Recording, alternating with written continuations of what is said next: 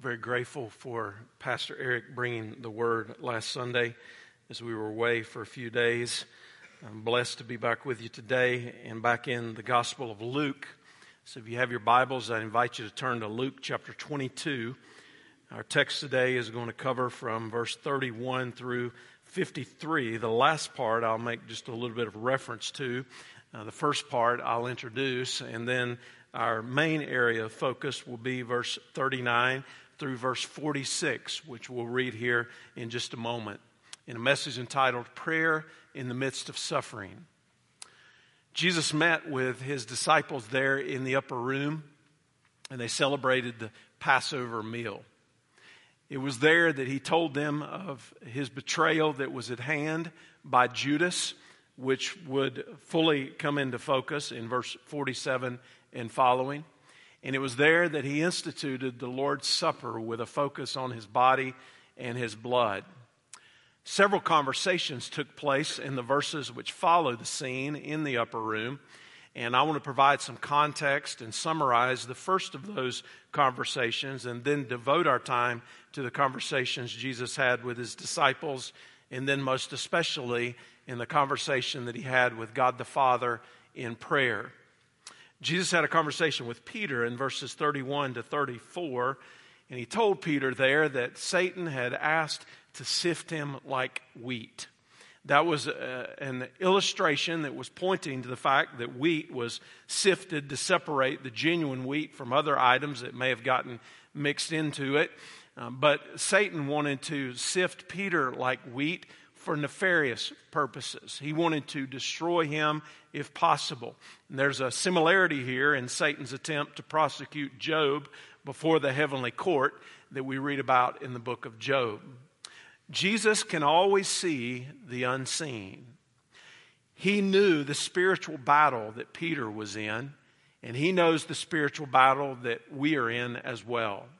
Satan wanted to defeat and to destroy Peter, and he wants to defeat and destroy us when we follow Jesus.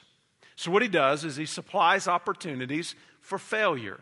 And in supplying those opportunities for failure, he actively resists God's plans and also God's purposes for his people. And Peter was a lot like we are sometimes. He overestimated his ability in his own strength to resist it. And he said that he was ready to go with Jesus to prison and even to death. But Jesus, seeing the unseen, fully knew the situation that was at hand. So Jesus prayed for Peter that his faith would not fail.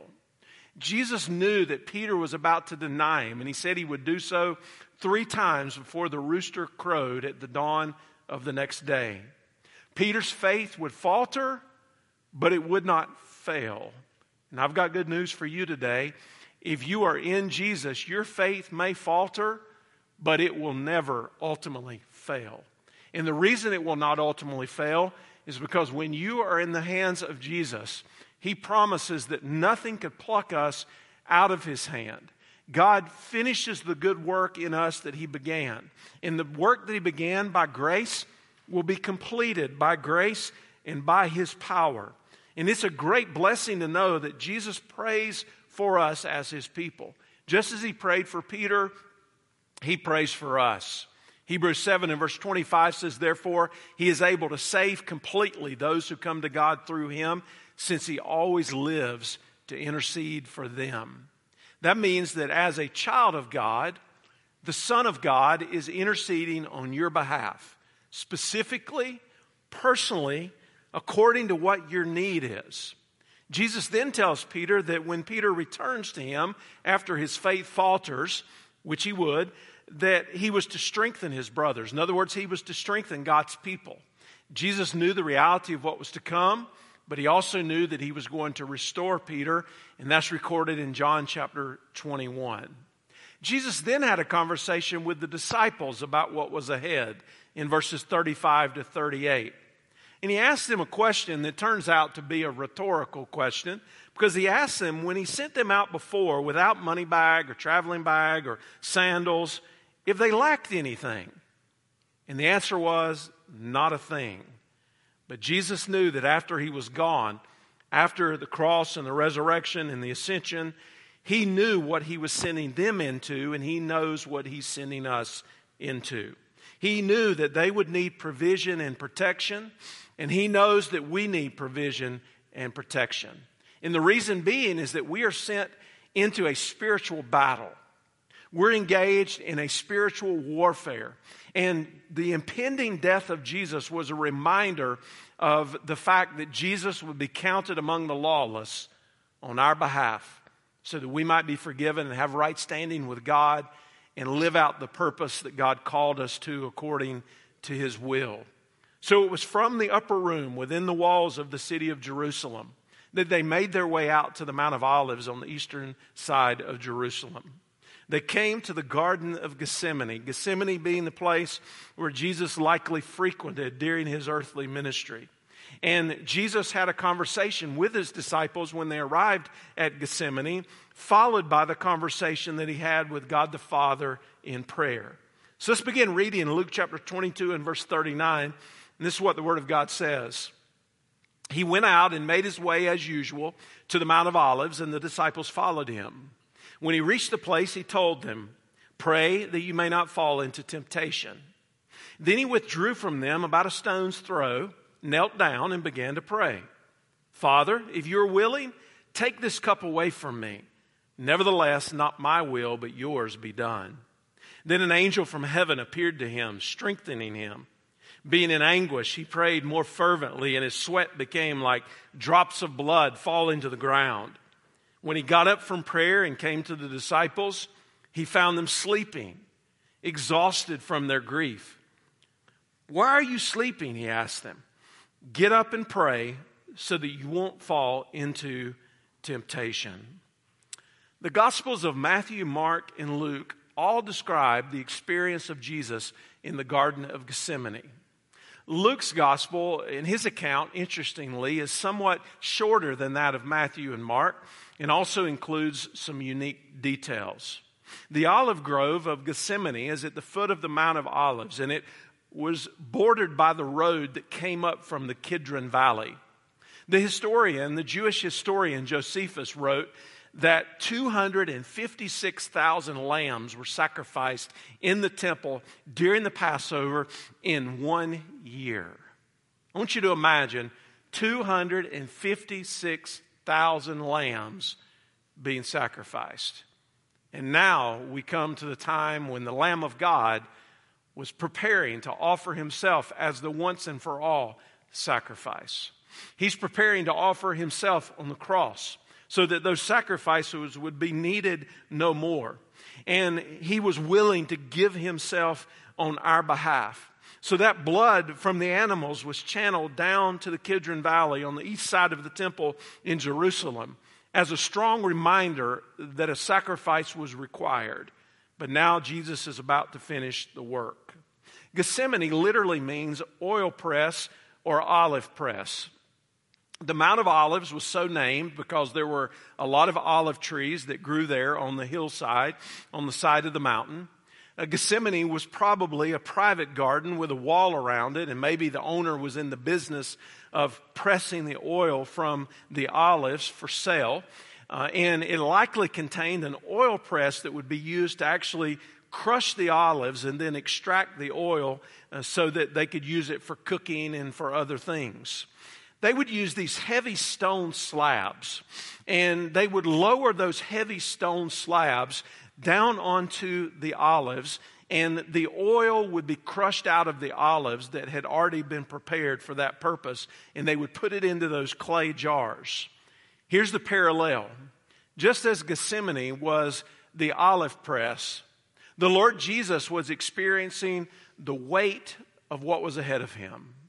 He was experiencing the pressure of the purpose for which he came to the earth. And no doubt, during the Passover, there were thoughts of sacrifice and redemption that would be on the minds of the people. The blood from the sacrifices was visible to the people, but now the Son of God was willing to submit himself to the ultimate pressure, to the ultimate sacrifice, so that we could receive forgiveness and reconciliation and redemption from God. R. Kent Hughes referred to the significance of the garden, and in it I like the way he does it because he draws a parallel between the Garden of Eden and the Garden of Gethsemane. He said the first Adam began life in the garden. Christ, the last Adam, came at the end of his life to a garden. In Eden, Adam sinned. In Gethsemane, the Savior overcame sin. In Eden, Adam fell. In Gethsemane, Jesus conquered.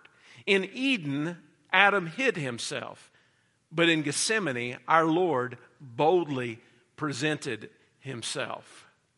Now I want you to imagine just for a moment the mood that must have been present that night in Gethsemane.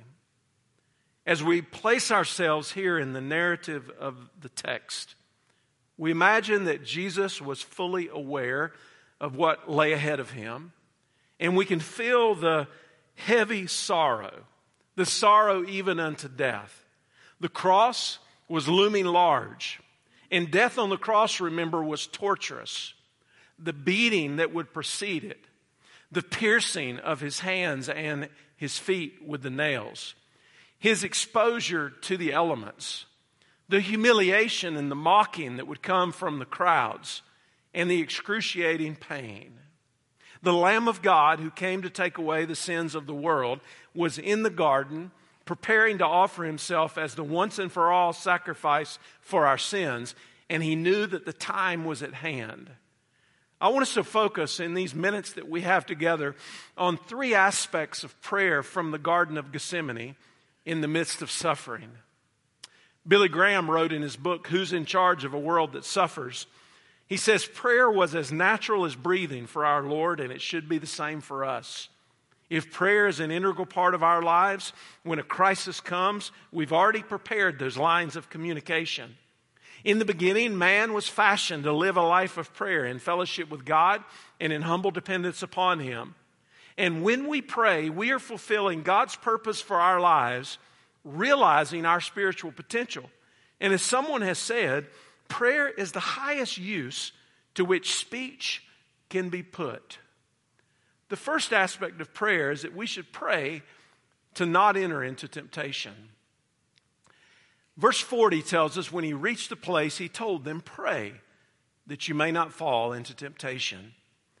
Jesus draws attention here at the outset to the need to pray and the need to not fall and the importance of not entering into temptation. Now, basically what that means is that we want not to give in to temptation. We want not to succumb to the power of evil. So what he's doing is he's instructing them and us not just to pray against sin. He's instructing them and us to pray against temptation. And here's the reason. If you wait only to pray against sin, you've waited too late because you're already in the middle of it. You've already mixed yourself up in it. You've already gotten yourself in a bind. You've already fallen into the pit. So Jesus is telling us you got to take a step back from that. And as you take a step back from that, you are praying not to enter into temptation itself because temptation leads to sin. Earlier in his ministry, the disciples had come to him and asked, Lord, teach us to pray. It's recorded in Luke chapter 11 and verse 1. And then he included in the petition in verse 4, lead us not into temptation. And I assure you that the prayer not to enter into temptation is a prayer that God delights in. It's a prayer that God will answer. And in it, we are coming before God in humility, and we are acknowledging that we are weak and we are vulnerable, that we tend to get ourselves in difficult situations, and we're also realizing sin itself and the power that it can have over our lives. Remember, James 1 in verse 13 makes it clear that God himself tempts no one. Each person, in fact, is tempted when they're lured away and enticed by their own desires, and God delights in keeping us from temptations. John Owen wrote that entering into temptation has two distinctive features. First, Satan becomes more earnest than usual. There are times when he intensifies his assaults against you. Not every day in the Christian life is the same. There seem to be days and seasons of life when all hell breaks loose. Second, Owen says, the heart is unable to escape the trap of temptation. Often you will be able to brush off temptations without any serious difficulty, but there will also be times when a particular temptation will gain power and vigor within you, and you will find yourself divided, wanting to reject the temptation, but at the same time unable to free yourself from it. So let's think about our own experience here just for a moment. There are some days where things go splendidly. You're feeling like you're living in the midst of spiritual strength and power. You're prayed up and the Word is central in your life. And the temptation comes and you reject it. You want nothing to do with it. It's not a big deal. It's not difficult for you to do that. And when you reject the temptation, it's gone and you don't succumb to sin. However, as Owen says, there are those days where it seems like all hell has broken loose. And you feel like you are experiencing a spiritual onslaught. And you feel the power of the spiritual enemy coming against you. And it's in those moments that you are the weakest and the most vulnerable. And Jesus knows that those moments and those days are going to come. Sometimes it's even seasons of time that come where we're facing a particular temptation or a series of temptations, and it seems like it just keeps coming and it keeps coming. So Jesus said, how do you prepare for that? You pray not to enter into temptation. That's a prayer of preparation, and it's a prayer of resistance. So when you pray against temptation, it means that you want to avoid it. What you're saying is, God, I am here to engage in the fight. I'm going to put on the full armor of God. I'm going to get ready. I want to be filled with the Spirit. I want to have your word in my heart. And I want to be careful not to be hardened by the deceitfulness of sin. Because after all, the pleasures of sin, the Bible says, are fleeting and they're short-lived. But the consequences are severe. I like the way Colin Smith illustrated this in terms of what it means to enter into temptation and how we put ourselves in a difficult spot at times. He said, imagine that a salesman knocks at your door and you open the door and he tells you what he's selling. At that point, if you're not interested, it's not hard to say, sorry, I'm not interested. Try the people next door. But suppose you invite this person into your home. Now he sits down in your living room and he makes his presentation.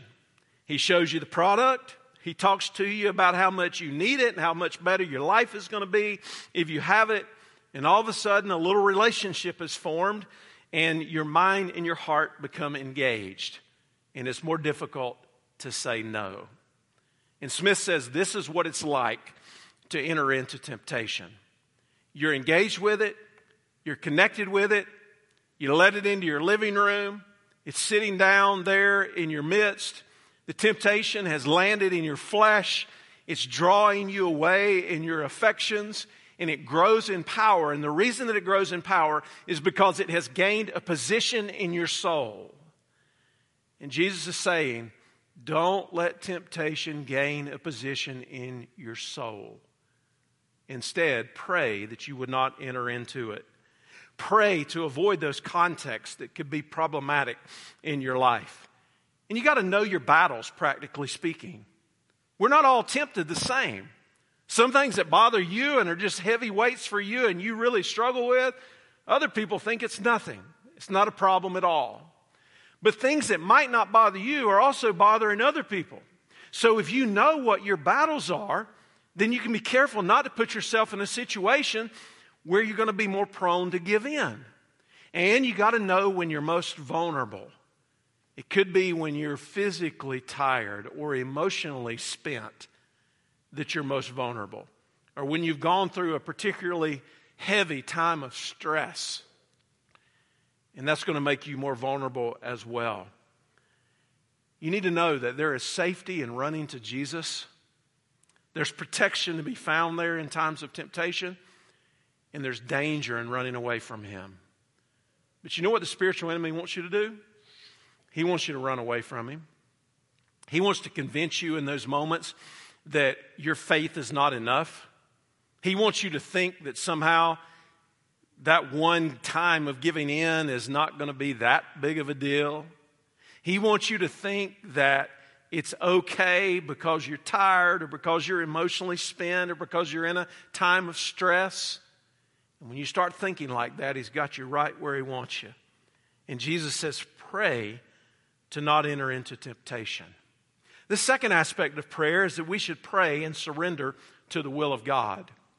You'll notice again here in verse 41 and 42 that it says that Jesus withdrew from them about a stone's throw, and He knelt down and He began to pray. I think this is likely an eyewitness account of one of the disciples who reported what took place to Luke. Jesus prayed just a stone's throw away, and His posture in praying should not be overlooked because He knelt to pray. The custom of the time was to pray standing with eyes raised to heaven.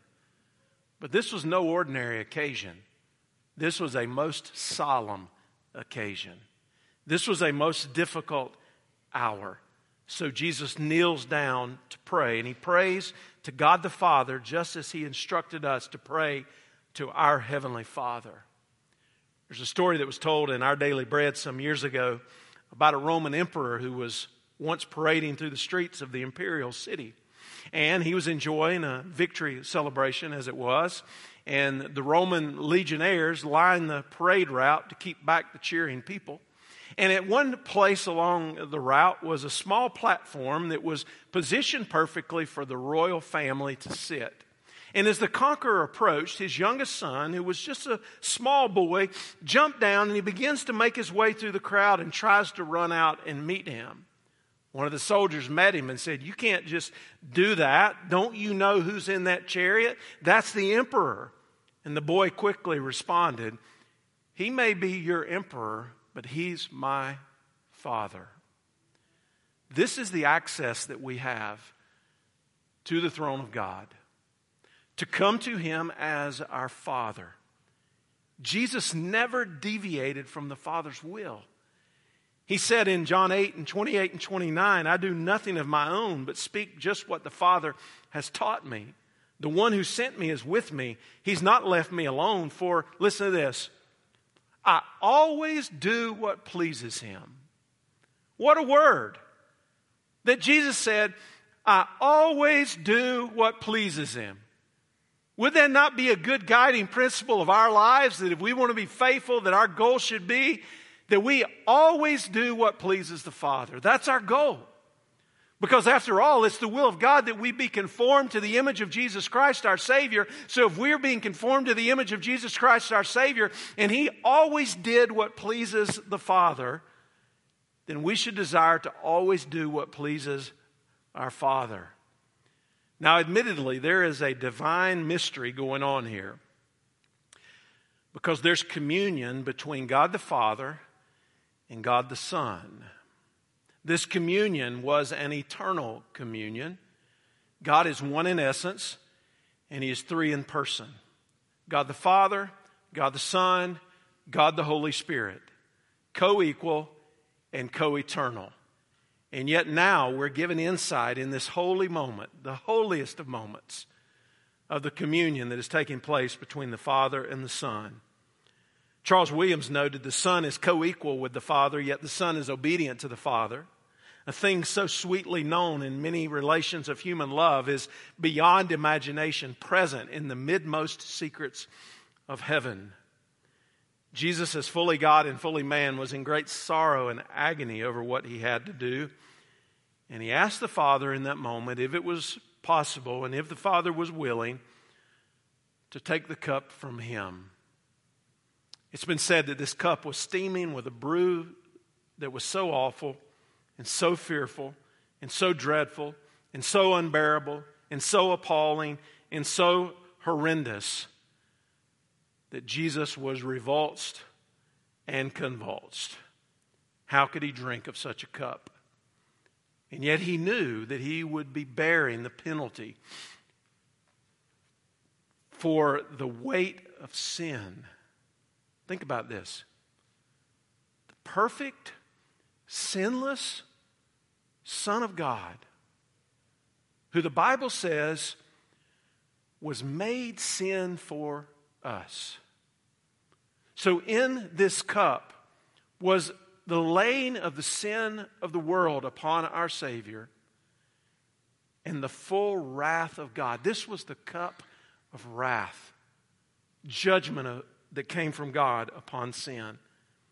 And God the Father would, in effect, turn away from Jesus the Son. And Jesus in agony was anticipating what was going to take place on the cross. But then he prayed, "Nevertheless, not my will, but yours be done." Do not miss the significance of what took place in that moment. Jesus never intended anything else than to fully do the will of the Father. And he fully surrendered to the will of the Father, and he fully surrendered to the cross. And he did so on our behalf. Psalm 37 and verse 7 says, "Surrender yourself to the Lord and wait patiently for him." God is calling us to a life of surrender as we follow Jesus. And I want you to get in view here what this life of surrender looks like for the follower of Jesus. It first of all requires surrender and repentance and faith initially when we turn from our sins and we turn to the Savior and we enter into the family of God and we begin to be followers of Jesus. It's an initial surrender. But then it is a daily surrender as we grow in our faith. That we are yielding ourselves up each moment of every day as we awake in the morning and we pray and we come before the throne of God. We're coming before the throne of God in a prayer of surrender. It's not just the initial surrender, but now your daily surrender is evidence of the fact that you initially surrendered. And you're walking with Him daily in surrender, a continual attitude of your life. And often that's going to call you to a place where you make a specific surrender to the will of God for your life. Our collective purpose is similar, but it's not exactly the same. And I think the diversity of our spiritual gifts that God gives to us is evidence of the fact that God gifts us and calls us with a specific calling on our lives to collectively be a part of the body of Christ, to carry forward the mission of God, to glorify Jesus Christ and to make Him known. And along the way, He calls us to those mileposts in life where we have to surrender whatever it is that God has in front of us, that His will would be done in our lives. 2 Corinthians 5 and verse 15 says, He died for everyone so that those who receive His new life will no longer live for themselves. Instead, they will live for Christ who died and was raised for them. So I want you to know today that the Christian life is a call upon you to say, I am no longer living for myself. I am living for the one who died and was raised for me. So that means the gospel is applicable to every single area of life. And that means that God has given us His Spirit to dwell in us, to empower us and to encourage us and to instruct us. And that means that God has given us His Word so that we'll know what to do. And our desire should be to the Lord. We want to do Your will in every area and bring honor to Your name. Now the Scripture indicates here that an angel was sent to strengthen Jesus. One commentator said, we do not know if the angel came with a special message from the Father or if his presence reassured Jesus of the Father's care or if he mopped his brow or gave him a drink of cool water to refresh him. But somehow the angel strengthened Jesus in response to his prayers. And I want you to know that when you come before the throne and you surrender your will to the will of the Father, what God will do for you is He will gift you with peace and contentment and rest. There's rest to be found in the will of God. But there's also a clear purpose. And to surrender to the will of God means that you place everything in your life under the lordship of Christ. You take your marriage and you place it in God's hands. You take your children and you place them in God's hands. You take your career and you place it in God's hands. You take your resources and you place them in God's hands. You pray and surrender to the will of God, and He hears your prayer. The third aspect of prayer is that we should pray fervently and stay alert. Verse 44 indicates being in anguish he prayed more fervently, and his sweat became like drops of blood falling to the ground. This word anguish is translated also as agony. The word is found only here in the New Testament. It carries with it the meaning of a severe struggle, or think about it maybe like a pressure of the spirit. What we have in view here is the height of grief and distress. So what did Jesus do? He prayed more fervently. Fervent prayer is deep, focused petition on God. And sometimes when we get in that moment and it seems like the darkest hour that we've ever experienced, or the heaviest weight that we've ever carried, or the greatest stress that we've ever faced, our tendency is to shut down and to isolate ourselves from God, when in fact, when those moments come, the best thing for us to do is to lean into that and to ask the Lord to help us even more fervently. And in it, we grow in our faith in Him. And the scripture says that his sweat became like drops of blood falling to the ground. The commentator Clark said there have been cases in which persons in a debilitated state of body or through a horror of soul have had their sweat tinged with blood. Cases sometimes happen in which through mental pressure the pores can be so dilated that the blood may issue from them so that there is a bloody sweat. Jesus was praying fervently, and the sweat was like drops of blood falling to the ground. And then he got up from the prayer, and he came to the disciples, and he found them sleeping. Why were they sleeping? They were exhausted from their grief. Instead of praying, they slept. I think we could probably find ourselves here in this narrative. So Jesus woke them and he encouraged them to pray. Cyprian said, if he prayed who was without sin, how much more it becometh a sinner to pray. And the struggle of prayer gives us the strength to do what God called us to do. Do not miss this point. The struggle of the cross was won in the prayer of Gethsemane, as Jesus further submitted himself to the will of God the Father on the cross. Back in Luke chapter 21 and verse 36, Jesus said, be alert at all times, praying that you may have strength to escape all these things that are going to take place and to stand before the Son of Man. To be alert means to have the awareness of a guard at night. To have the awareness of a night watchman. A night watchman has to be diligent. In the daytime, a watchman can see far away. He can see the difficulties that are coming. He can spot them from a distance. But at night, everything is more intense. Have you ever noticed that when you're going through those seasons of grief or distress or difficulty in your life, it just seems like everything is 20 times worse at night? At least that's my experience. My problems are far greater at night than they are during the daytime. And I feel that weight. And spiritually speaking, it doesn't matter if it's night or day as far as the sun goes. But what matters is that we are alert to the difficulty and the danger of the moment. The scripture says in Colossians 4 and verse 2 that we're to devote ourselves to prayer and we're to stay alert in it with thanksgiving. But here's the problem. We are so easily distracted, and sleepiness overcomes us. And I think this is a comparison here not only of the physical experience that we can have, but of the spiritual experience that we can have, that we can become careless and let our guards down and make ourselves easy targets for the spiritual enemy when we get spiritually sleepy and we're not alert and we're not praying fervently. Peter would write later in 1 Peter 4 and verse 7, but the end of all things is at hand. Therefore, be alert and watchful in your prayers. If you want to stay faithful, you have to learn to pray. And when you pray, the Spirit will enable you to resist temptation. And the word is, get up and pray so that you won't fall into temptation. The victory's already been won. It was won by our Lord Jesus Christ at the cross and in the power of His resurrection. It's certain.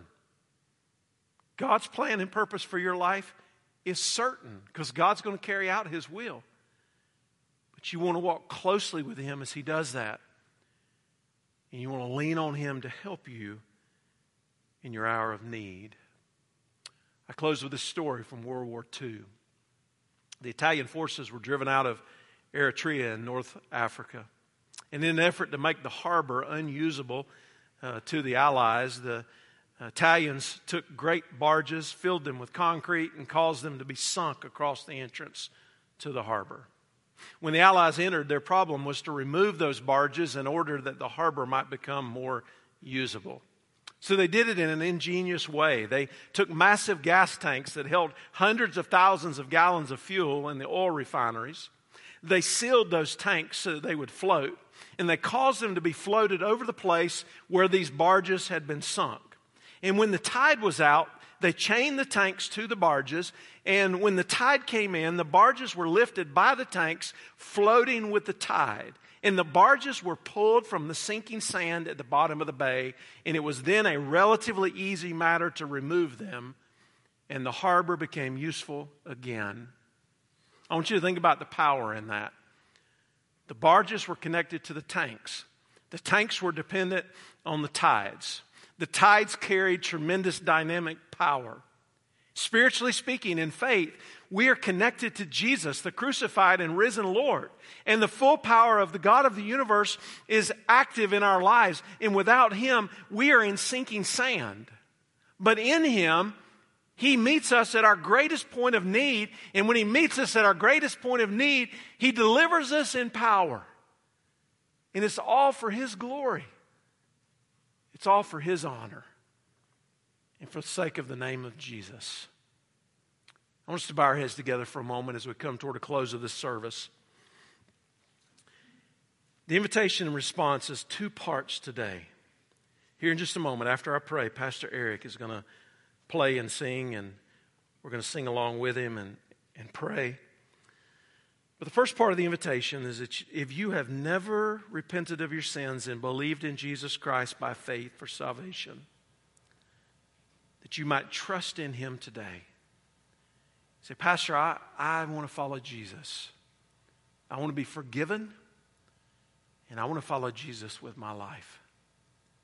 You can take that first step of faith today and become a disciple of Jesus, believing in the crucified, risen, and reigning Lord.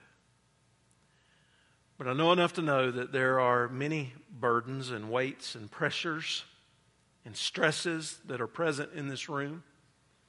Some may have come because of physical trials that you're going through, health crises that you were not expecting, and God knows what your need is.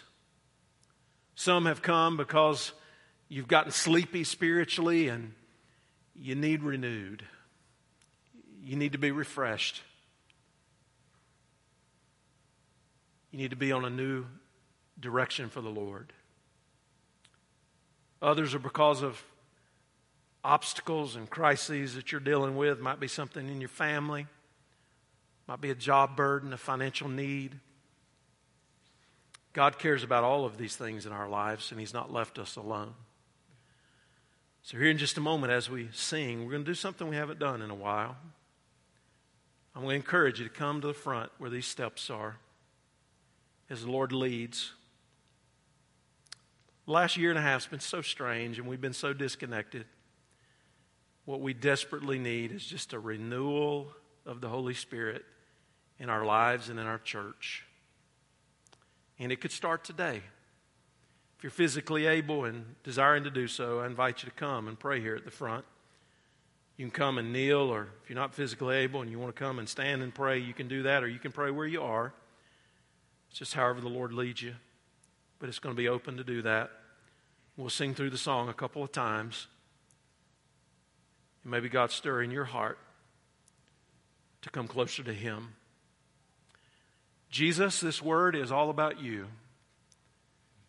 It's about your coming to fulfill the will of the Father to seek and to save the lost. It's about your willingness to drink the cup of wrath, to bear the weight of the sins of the world, about your willingness to go to the cross and endure the shame and the pain of it all, to become sin for us that we might become the righteousness of God in you. We make this word about nothing else except you, Jesus. But we thank you that it does apply to our lives. And that as you instructed your disciples to pray that they not enter into temptation, you are instructing us to do the same. Help us to pray in that way. Help us to pray fervently, with passion. Help us to pray with purpose in our lives. And God, now, whatever the needs are, we do pray for a stirring of your Holy Spirit. We thank you for this privilege to be able to kneel before you to pray.